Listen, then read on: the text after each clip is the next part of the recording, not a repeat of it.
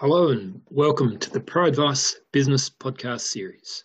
My name is Ben Leditsky and today I'm going to provide a quick review of 2020, which has certainly provided many items of interest for discussion and analysis. Just a bit about Pro Advice. We help family business prosper through integrating strategic business advice and accounting services. To hear more about our topic for today though, well, the guest is me. So without further delay, I'll make a start.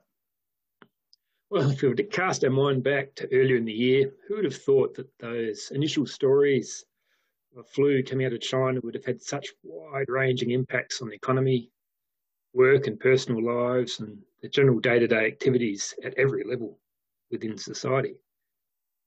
The pandemic and its impact on supply chains, consumer and market behaviour, travel, working, it's been the defining feature in one of the most tumultuous years in recent memory. COVID also provided a trigger to start something new, such as learning to bake sourdough, making your own cheese perhaps, and in my example, starting a podcast, which is specifically the case for the Pro Advice Business Podcast.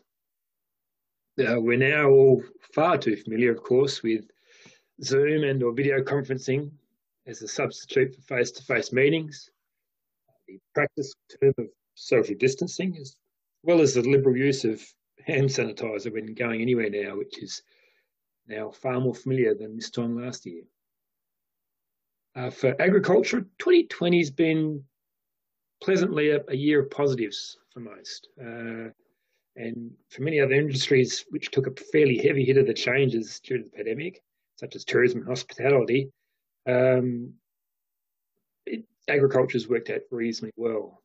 While the year started under a heavy cloud, or probably a lack thereof, with regard to drought and bushfires, the rains that fell across eastern Australia have paved the way for a strong season and reasonably good livestock prices. In reflecting, though, on the year of 2020, the agriculture industry would be remembered for being probably one of the most resilient industries in the face of all the global shutdowns. While there were some impacts, nonetheless, in things such as meat processing, or fruit picking, or air-reliant travel and exports, the overwhelming story really has been one of flexibility and adaptation to new challenges. Most prudent managers did pretty well, actually, in managing the risks of managing cash flow, managing the health and well-being of key family and or staff members and stakeholders, and also managing the threat of supply chains. This could be, for instance, inputs such as fertiliser or animal health inputs, or outputs such as the disruptions to meat processing or freight to market. And in general, most prudent managers were being very adaptable in whatever tomorrow was going to bring and throw at you. There's a few other international issues that have set the scene, of course, for 2020, with various trade tensions with China, the comings and goings of the US election, which also added another layer of uncertainty and certainly unpredictability to 2020. On a commodity basis, the grain harvest for 2020 is shaping up pretty well, with some commodity prices still holding firm despite strong domestic and global supply.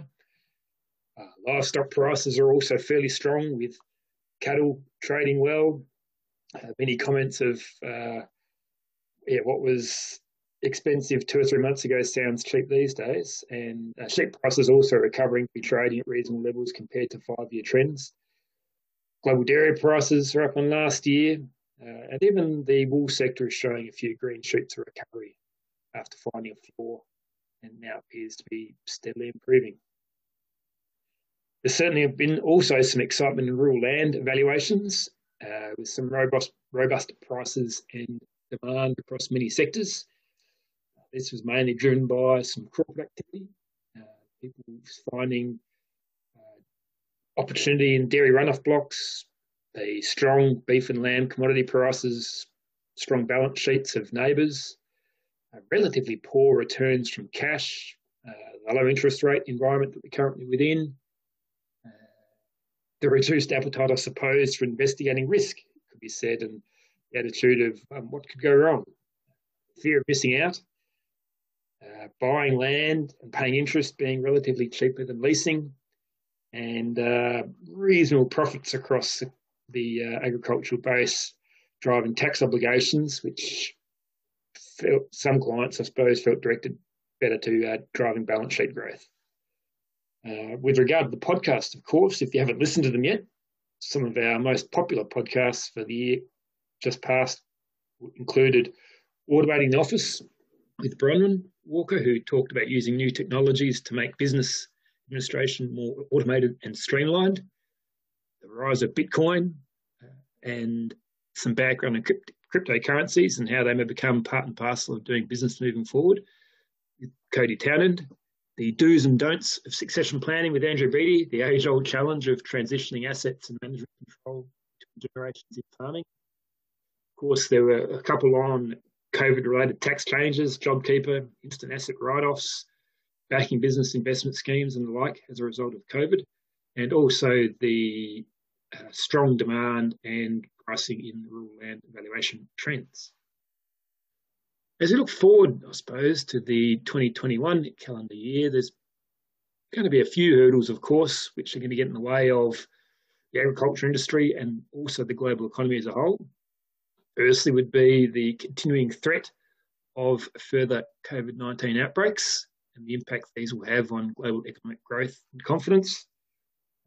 The new Biden administration and how that might influence the ongoing scenes for trade negotiations. And I suppose we're all really trying to work towards getting back to normal, or whatever that means, after a year that has certainly been memorable for many of the wrong reasons.